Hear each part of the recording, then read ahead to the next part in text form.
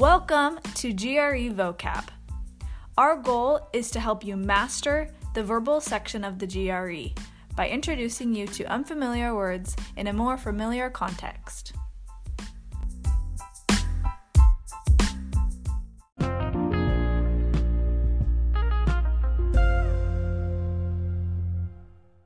What's up, everybody? Welcome back. Before we move on to the words today, I want to remind you about our email list.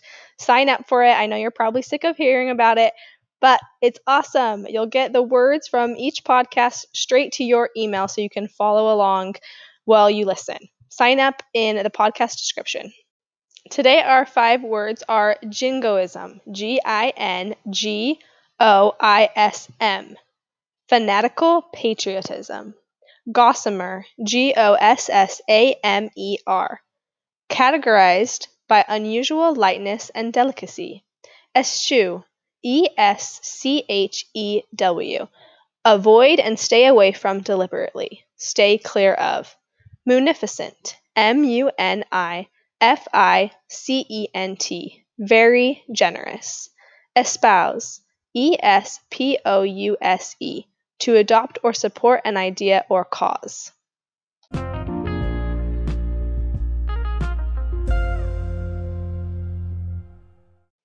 Last weekend, I started reading The Nightingale by Kristen Hanna. It's a historical fiction book that takes place in France during World War II. The first chapter introduces the main character, her husband, and their 8-year-old daughter. You know the war is going to have a tragic effect on the family, but as I was reading, I still had this hope that they would eschew the war and just move to America and forget it all. That wouldn't make for a very exciting book, though, I suppose. Nazism is still such a crazy phenomenon to me. It's incredible that Hitler convinced so many people to espouse this cause. I think some people must have overlooked the horrors of Nazism because of jingoism. It's tragic that anyone could ever overlook such atrocities. World War II is now one of the most popular time frames for historical fiction books and movies, and one of my favorite of these movies is Jojo Rabbit.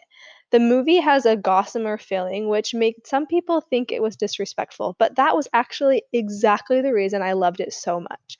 I thought this ironic, humorous twist on the characters made them so much more real. It told a beautiful story of a munificent mother and her son in the heart of the war.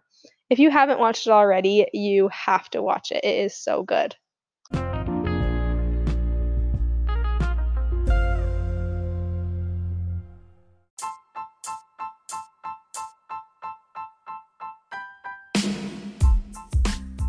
Thanks for listening, everybody. We now have a link in our show notes where you can donate to the podcast if you want to help us out. If you have any questions, comments, or concerns, email us at grevocabpodcast@gmail.com. And remember, we're the fastest growing GRE Vocab podcast in the United States. Okay, have a good one.